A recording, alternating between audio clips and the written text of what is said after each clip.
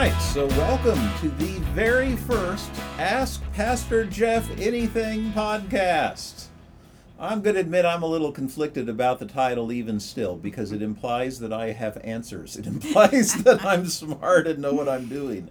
And that's not necessarily the case. It's really just an invitation to conversation. That's what I'm really after. I'm Jeff Slater, the pastor of Trinity United Methodist, and I am here with Jody Renee. Hey. Okay, I always get nervous saying your last name. Yeah. Say it right. Okay. The right way is Giron.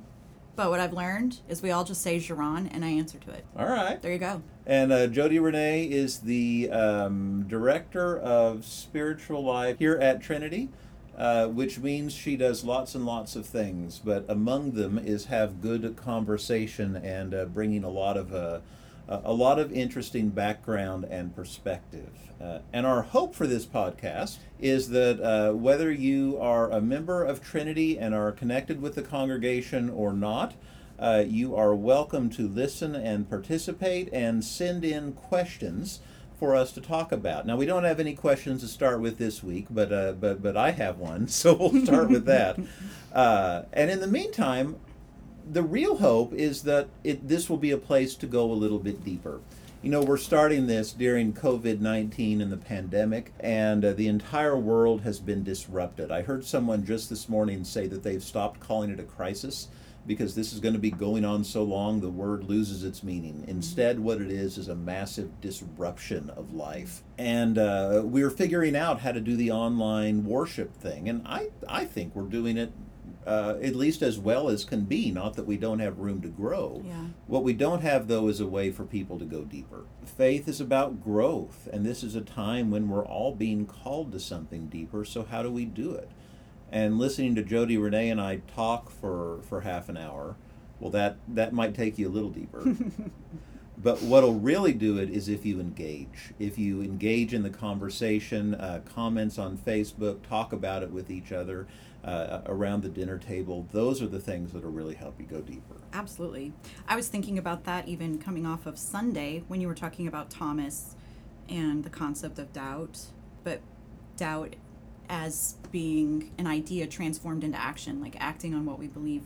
But if we don't really kind of wrestle with it first, or even live in the paradox of our doubt while we still act and choose, it's about staying on the path. What's the old preacher joke that coming to church and coming to worship every week doesn't make you a Christian any more than sitting in your garage makes you a car? Yeah. You know, it's the same kind of thing. You have to do, Yeah. and you have to seek out. I like the seeking part. Do makes my past fundamentalist nervous, only because I know doing matters, but it's the impetus. And when you were talking on Sunday preaching, I was thinking Anne Lamott has this great quote that she sort of recrafted from Kierkegaard, where she says the opposite of faith isn't doubt, the opposite of faith is certainty. One thing all of you listening are going to find out is that Jody Renee and I love to go down rabbit holes when we talk. So we'll Yes, we do. That just opened up several for me, and I'm going to be good. I'm going to hold it back. Yeah, you already picked a question, so we can't chase that bunny. Well, one thing that's else that's worth saying though is that Jody Renee and I have this, I don't know, coincidence, serendipity, whatever, in that we both kind of, I don't know, found our faith, found our footing in ministry in the same movement that was going on about 15 years ago. Am I doing that math 20. about right? Yeah. Except we were looking at it from opposite angles. It was called the Emerging Church Movement, and I don't even know if I should say was or is. And there were all sorts of debates about emerging or emergent or the church that is emerging, and that's a whole nother rabbit hole to go down. But what it was about, if I can oversimplify it, is just a recognition that the church, the world really, is at a crossroads where everything is changing, and that the church, always a little bit behind, needs to change with it. Now, there's more to say here in just a minute, but just so you know where we're coming from, a lot of those in the emerging church movement were evangelicals who had realized that not everything was quite right. Yeah, we were what the survey types would call post-church. I was definitely post-church. That idea of looking for Jesus, looking for the narrative of God throughout time, and wanting to claim all of the best parts of church while desperately needing to restructure all of the things that had made it a not safe place for a lot of us who were asking questions and who were trying to fatten up our faith life a little bit. And from my point of view, I have just a touch of evangelicalism in my background. There was a little period during high school, but I grew up United Methodist and in the mainline tradition. And for me, it was more so, oh gosh, I don't want to offend anybody who is also United Methodist, because I'm going to put this a little bit harshly. It was boring. It was boring, and it was safe. Now, certainly there is all sorts of good in there, and I don't want to discount all the people who need boring and safe, and and for whom that is good. But at the same time, I recognize that a lot of the church that I grew up in didn't reflect what I read in the gospel. Yeah. It wasn't so much that it was harmful so much as it was a little too safe. Yeah. I mean, what kind of a difference do we have here? So Jody Renee and I both found this emerging church movement from different sides of it, and then found ourselves both sitting here next to this microphone. Yep. We put out a call on Facebook for questions, and we hope that you all will send in some more questions. Oh, one other thing about the podcast, I should say. I am totally stealing this idea. Okay. Because one of my favorite theologians, N.T. Wright, a British theologian and bishop, and I don't even know how many books that man has written. He's incredibly prolific, does his daily devotions in Greek and Hebrew every day, and writing commentaries as part of his personal devotion. He is just an awesome person. But he has a podcast called the Ask N.T. Wright Anything podcast, where a friend comes on and the listeners send in questions, and you can ask this great theologian questions, and they just sit around and talk about them. So that's where the idea came from, unashamedly stolen. Yes. So I hope that you all will send in questions. This is almost too broad, but kind of like the why do bad things happen to good people? Absolutely. Or what's the deal with the church and abortion? I'm going for all the hardest ones. I was going to say, just drop the big ones now, why don't you? There are simpler ones too. Like I've known a lot of former Catholics and Baptists, like a Catholic who marries a Baptist and find out that they're both happy in the United Methodist Church. That's funny. It is. I've known so many of those, but there are reasons for that, and I love talking about this stuff. And I'm not all that smart. I'm certainly no N.T. Wright, but I do love talking about this stuff, Yes. and I know Jody Renee does too. Yes, I do. So while we wait to get questions from you all, I thought I'd start with one that is equally big, and that is this whole pandemic, this whole COVID-19 thing. What's going on? Yeah. So Jody Renee, you wanna answer that? Yeah. As if I'm as smart as NT, right? Actually, he tackled that question too. He talked about pandemics of the past and what the church did. I'm not that kind of historian. The plagues. Well, and this is a good one. It's the what now, because we see it in church life and in our economic systems and in family life.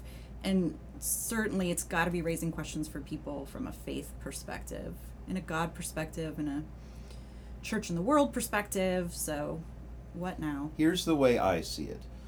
So this emerging church movement, there were lots of writers. Brian McLaren is probably the best known, but there were others too. There was one who kind of emerged, I guess you'd say, in book form towards as that movement was kind of winding down a little bit. But what she said encapsulated the whole thing so very well, and so perfectly, and so beautifully written too. Her name is Phyllis Tickle, and I fell in love with her books. My wife called it an author crush, one that I've never gotten over. Jody Renee, you actually met her and got to work with her, right? I did. Phyllis was one of my early mentors to bring me back into the church. She was sort of the head mother the abbess of this weird monastic mindset that all of us were sort of coming back at, and she gave words to a lot of what we were experiencing, and she was the priest in a prophetic movement, I think. Oh yeah, that's well said. I'm a real big picture thinker. So let me say it how she was so fond of saying it. She passed away just a few years ago, but she is quick to credit her bishop, but she's the one who saw the value in this phrase and who made it widespread. So I'm going to credit her. She said it like this: that every 500 years the church has a rummage sale. And not just the church, but the whole world. Now, I grew up in Kansas. I'm still kind of new to Lincoln. We called them garage sales. Is that what they are around here? Yard sales? Yard sales. I'm from Colorado. You hear We call them sometimes. garage sales too. Rummage sales. That's what she means, Yep. though. She's from the South, so rummage sales. And it's interesting, and I don't know how to explain the timeline here, but if you go back through history, every 500 years, almost on the dot, Yep. something big changes. So one example is the Reformation with Martin Luther. That's when the Catholic Church had developed all sorts of bad and corrupt practices that were doing all sorts of harm. And Martin Luther came around, and it was timed in the world with the invention of the printing press, which meant for the first time it wasn't just the priest who could read the Bible, but it was anyone. And other things too, other books too, of course, and everything changed. The whole shape of the church changed. Well, and it was the first time that everyone could learn to read. Yeah, exactly. And the monastics were the only ones that read the scriptures, and then the wealthy were the only ones who read. And in the rest of the world, that outside of the church, as if there's a difference, but you know what I'm saying here. Yeah. It kicked off the age of science because Absolutely. all of a sudden learning could happen more broadly. That's when the age of science, the age of reason happened. The economy was turned upside down. Before Martin Luther, it was feudalism. Serfs and lords, that sort of thing. And what emerged out of it was capitalism, Yep. among other things. This is a lot of history put into it. I mean, you could, and it's not like it all happened on a dime. In a month. This took like 100 years or more, depending on it. But that was a transition. Okay, so you go back another 500 years, and I know a little less about the rest of the world on this one. But around the year 1000, because Martin Luther was around 1500. Yep. Around 1000 was the Great Schism. Up until that point, the church had been, well, at least they thought it was one big church One big over the whole church. world. And the Great Schism was when the Eastern Church split from the West.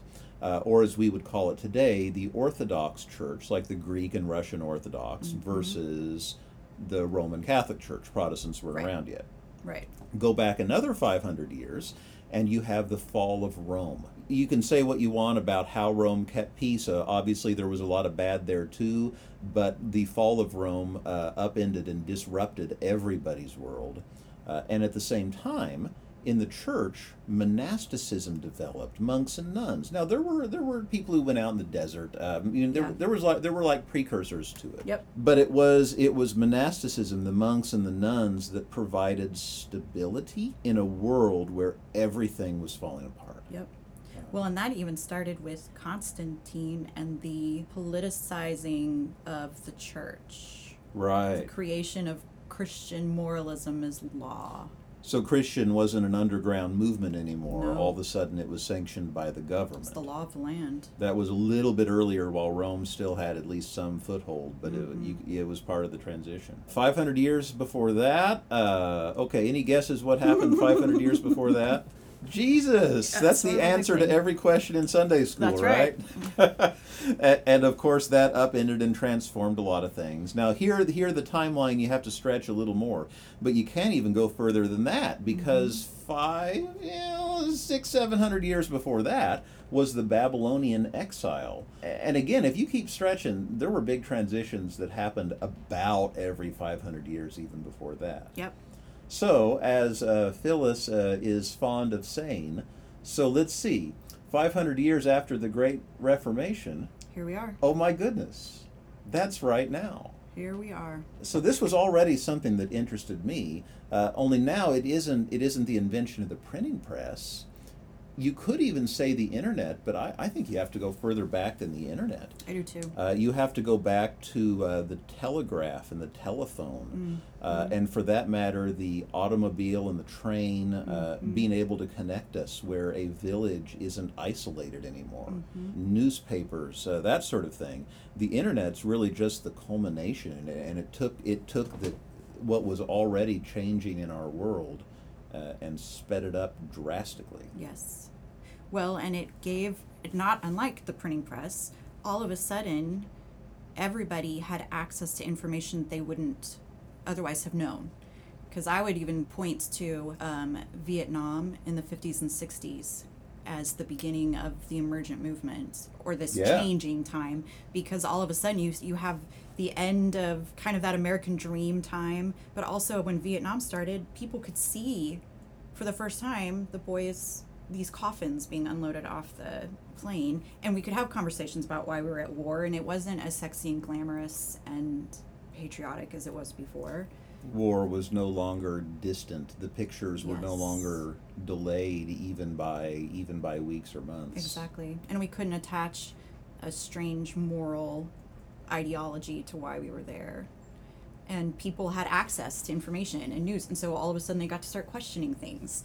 And why were they going to church? And it changed from the 50s and 60s, where you went because it was a social expectation, it's what the good and the moral did, and now it's why do we go?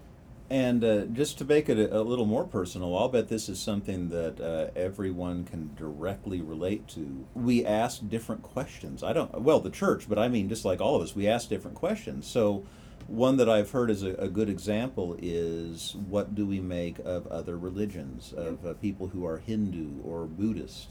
There's been a little more crossover with Judaism, so I'm going to leave that one out for right of it. So say, what do we make of someone who is Hindu, along with heaven and hell, which is a whole other topic for a whole other time. Yes. But what do we make of that? That's a question that we didn't used to have to wrestle with, and by we I mean like 100 years ago. Like who was asking that question 100 years ago? It just wouldn't even. Right. You had no cause. No. But I'm 42. I went to college with people who were Hindu. Yep. And had friends who were of other religions. And at the same time, any of us can go online right now and be talking to someone who is Sikh. Or, I don't know. You get my point. Yeah. We're so much more connected than the world was 100 years ago. Absolutely. And that changes the questions that we all are asking and that the church has to ask too. And in the process, the church has a rummage sale. We have to discard some of the old practices that aren't fitting the new world, while God brings something new about that. I'm the eternal hopeful optimist, in part because of my faith, but that's going to be even better, even if it's a little bit difficult to part with some of the things we have to put out on the driveway to make room for the new. Yes. And not just practices, but ideologies. It's so easy to get stuck in the idea that, part of the value of the emergent movement was, it was a lot of post-evangelicals, and we grew up with that absolute truth idea. But one of my seminary professors, when he was my age, did not believe that women, he still, at the end of the day, as a progressive man in the 70s, did not believe that a woman should be an ordained minister. And watching him come around on that. Phyllis Tickle says that the central question of every one of these transitions is, where is the authority? And what happened 500 years ago is that the authority was in the church, and after Martin Luther, the authority became Scripture, because everyone could read it for the first time. The funny way to say it is that Martin Luther made a paper pope. And I'm not trying to devalue Scripture by the slightest. In fact, I think we go even deeper and richer when we say the thing I'm about to say next. And that is, when we start to question it, when we start to wrestle with what it says, when we start to ask more deeply, we go deeper and richer with Scripture, but we also realize that as a sole source of authority, well, that, I don't know, it gets oh man, this needs so much more conversation. I feel like I'm tearing apart people's faith here, and I don't mean to do that. But an example, this is where I was going with this. An example would be, is it 2 Timothy or 1 Timothy? It's one of the Timothys. Second. The second, I figured you would probably know, that talks about how women shouldn't shouldn't be teaching. Mm-hmm. So, what do you say back to that professor? Was it? What do you say back? Because one of our questions is that verse authority, and in what sense? Right. And I think that the jury's still out on where the authority is in this transition. I agree. Most people I've talked to say that the early front runner is community, Mm-hmm. that we correct one another. Look at Wikipedia. If someone goes in and makes a bad change on Wikipedia, the community comes in and fixes it. Or a hilarious and amazing change on Wikipedia. I'm just leaving it saying. out there. But in each one of the okay, I told you I'm a big picture guy, right? This is all getting back to COVID-19. Mm-hmm. In every one of these transitions, there were watershed moments. Now, I'm not enough of a historian to be able to tell you any of the stories. I know I've read them, but they're not coming to mind right now. There were always moments that kind of catalyzed the change that was taking place in the Mm-hmm. world and that accelerated the pace forward. And I think the invention of the internet and it becoming widespread was one of them. Mm-hmm. I mean, here the telephone was beginning that connection with us, but the internet accelerated it and catalyzed it. And now here we are with COVID-19, working from home, doing things remotely. Mm-hmm. All of a sudden, it doesn't matter where people are. Right. All of a sudden, everything is accelerated and sped up, both outside of the church and inside of it as well. Mm-hmm. I mean, that's why we're doing this podcast. Our vision for Trinity is that we make people who are fully alive, and I fully know that worship alone helps, but it doesn't completely get it done. So, random question though. Yeah. So when you think about, because the point too isn't that we don't want to just be reactive, right? We want to be purposeful. So we don't want to just like play some Christian music and run a nice little thing and say, oh, I had my quiet time with God. My evangelical is coming out. Also my PTSD, because I'm really annoyed that I just said that. But It's all right, Jody Renee. Lay it at the foot of the cross. That's right. and be convicted. be convicted. Recommit my life to Jesus today. We'll have a chair for you at the Oh, front of the sanctuary. good You can come up. gracious. You gonna sing Just As Just I Am? As I Am. Okay, go ahead. Sorry. Or as the deer. So when we think about it, I'm asking you this as a pastor, but I'm also asking you as the left lobe to my theological brain. That implies that we're taking some things and moving forward, and we're taking some things and putting them on the table. Crowd on the driveway for the rummage sale. Mm-hmm. From your standpoint in the emerging movement, because we're not just talking about COVID, we're not just talking about this. I mean, like, this is the big trauma that's sort of forcing the next move, right? What would you put in the keep bin? What if that one's easier? Let's start there. What would you put in the Mr. keep Positive. bin? We need small groups. And I know pastors are always yakking on and on about small groups, and I intend to continue doing so because we need it. You know, we need to know and be known. We need friends. I don't know about all of you, but it's hard to make friends in our world today, and I lack close relationships in my life. And then there's a difference when you have those relationships in the context of growing in God too, and that's why we have those groups. And I say that's something we need to keep. It's not something that us Methodists have done particularly well, which is ironic considering that's how John Wesley started. It's what mainliners don't do well. Let's put it that way a little more broadly. Yeah. That's something that we need to keep. What goes out in the rummage sale? That's going to take more thought, and I'm surprised that hadn't occurred to me before. No, well, I've been thinking about it way too long, I think. So small groups is a method because you see the need emerging for meaningful spiritual community. Jesus himself grew because he had 12 people around him, and he knew that the best way to bring them up in the faith was for them to have a group of 12. Yeah. And even within that group of 12, there were 3 that were in even more inner circle. Well, let's be honest. There's probably more than that because they didn't count the women. Well, it's true. Badum-chink. That's true. Yeah. Yeah. That's why she's here, is to help. Count the women. Right. Don't mean to make light of it. That's not what I meant. But relationship is key, and that's something that transcends all of these different transitions. And it's something that we've neglected and that we need to rediscover. I'm going to split hairs with you. Okay. because I, as a post-church person and an artist and a city mouse, I don't necessarily need more friends because I'm ever the social butterfly. True, I speak as an introvert, Yes. so maybe I need more friends. What I do need, not necessarily always want, but what I do need are people with whom doing my faith practices, sharing communion with them, praying with them, hearing their thoughts on God, hearing their experiences with Scripture, ignites and is the provocateur of my own experience of God, so that I can't have my because one of the things that I really left evangelicalism over and was weary of and taught madly from every pulpit and classroom I could get was that I am not a precious snowflake. It's not just me and Jesus in the closet for 7 minutes. Like, there's more. Was that too obscene? Everybody knows the game. We're not going to pretend we don't. But I can't know God in a vacuum in all the same way that's going to change me and transform me the way that I have to engage with your experience of God. Yeah, and that's one of the things I appreciate about you is that you have a remarkable ability to ask me the hard question I'm avoiding or haven't even thought of, and we all need that. Yeah. And that comes from difference. It comes from being around people who are different than us. Mm-hmm. And in the age of the internet, bubbles and all of that, Mm-hmm. all the more we need to have those experiences where people burst our bubble a little bit. Yeah.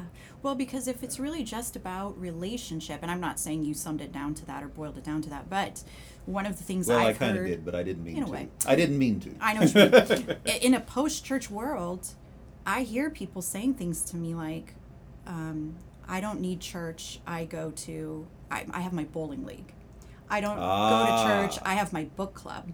Or my dear friend Nadia, and she's not wrong in this at all, and she obviously loves church, but Nadia Boltz-Weber says how she has had an experience of church more often in an AA group in a church basement than she has sometimes in a Sunday setting. And I will take that another step too. I'm just gonna go for it and put it out there. One of my more profound experiences of church was in a comic book shop. And I'm not just out of respect for privacy and all that sort of thing. I'm not going to go any deeper. But people who, when they found out I was a pastor, kind of clammed up a little bit, you know. But once they got over it, the way that I saw God moving in that conversation, even though God wasn't named, is one of the more profound experiences that I consider church. Now, that's not to say that God should never be named, because certainly there is a time for that. We should be intentional in growing our faith too. But my point, what I'm trying to say is, God is there working in the bowling league too. Sure. God is there working in the book club too. But what we bring to it as a church is to help give a name to it, to help give some a different kind of intentionality to it that I think furthers that, deepens that. What am I trying to say here? No, I think you're right. It's the intentionality provokes a different movement, where instead of the growth, that sounds so static, but instead of a place to wrestle with the faith life as a primary, and of course life together is part of the faith life. Yeah. Then it's, in the other contexts, it's a secondary byproduct, and, praise be the Holy Spirit that works. But. So you all just experienced a classic Jeff and Jody Renee rabbit hole. Mm-hmm. That said, we've been talking a long time, and I haven't been watching the clock. Let me bring it back around, though, because this whole 500-year transition thing, oh man, you're gonna catch the dirty side of Pastor Jeff language here. Are you ready for this? Part of this emergence thing scares the hell out of me. Oh, good gravy. No, I'm serious. It does, because you think about these other 500-year transitions. It should. And they affect the economy. Like, I had a moment where I'm like, I can't imagine any way to live other than capitalism. Yeah. And not And that's good. So much good has come from. I'm not saying capitalism's bad. There are those who do. I'm value neutral here. I'm just saying the thought of getting to anything else scares the hell out of me. Yeah. Each one of these transitions has involved massive political change. Not something that was necessarily fought for, though maybe eventually. Yeah. It just was a natural occurrence because of what was going on. And we've seen so much change in our own politics. The role of the presidency, the role of the Senate, even perhaps, And the power of grassroots movements. the power. I mean, I don't know what's going on here, and that scares me. Here's what I do know, though, and here's where I am bringing this back around. Here's what I do know. In every one of these transitions, when we look back on them, we can see how God was there every step of the way. That there were steps forward, that there were steps backwards, that there were difficult times, but that what God brought for the new era was something that was wonderful, and something that was profound, and something that was good. And if you've ever wondered what it was like to live during a great moment of history, here's your answer. Look around. Oh, I'm going to tell the story again about Ricky the other week. Oh, yeah. That's a good way to end. Yeah. Let's do that. So my son Ricky is 8 years old, and I got his permission to tell this story in church, so I hope he doesn't mind me telling it here too. This is church For after all of time. right? Yeah. He asked me, this was just last week, I think. He asked me before church, how long is this virus going to go on? And I said, well, we don't know. We're probably for a year or two. And then sensing the troubled look on his face when I said a year or two, because remember, from his point of view, school is canceled, fear, all of this. And then I said, it's not always going to be as hard as it is right now. Probably we'll go back to school next year, but it may look a little different, may do some things differently. But we're probably going to be wearing masks and things like that for a year or two. And that conversation went on a little longer like that. And then I could sense, he's like me. I can see the gears turning in his head as he thinks about all these things and all this big picture stuff. And I could tell that he was troubled while he was eating his breakfast cereal. So I channeled my inner Mr. Rogers a little bit and said this. But you know what? God wanted us to live right now so that we could be helpers during this important time. And that's pretty special. And I could see the tension in his body soften even when I said it. So this was before church on Sunday morning, and we go around, and in a house with an 8-year-old and a 5-year-old, the next step is, okay, clear your place, finish your cereal. We're late. We've got to get to church. I got a sermon to preach. Come on, get your shoes on. And then Ricky comes up and gives me a hug right before we leave and says, it's a compliment. I'm like, what? It's like, oh, that. He's still thinking about that.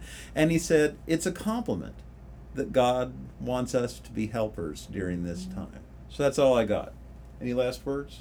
No, my brain's spinning, I know. I do my mic drop thing and then ask go. you if you have any last words. Yeah, thanks for that. Well, thank you all for listening if you've made it this far. We're hoping that this can be a way for you to go deeper, to think a little more about your faith. And you know what? As social distancing wanes a little bit, maybe we even bring other people in. Church members come in, be part of the conversation, whatever. I don't know where this is going. All I know is I like to talk about these things, and I hope that you do too, and I hope that you're going in comments or however. And please send in whatever questions, whatever it is about faith or a Bible verse that challenges you or you don't know what to do with, send it in. And we'll talk about it, and it will be a good time. It will. Thanks for joining us. Yeah. See you next week.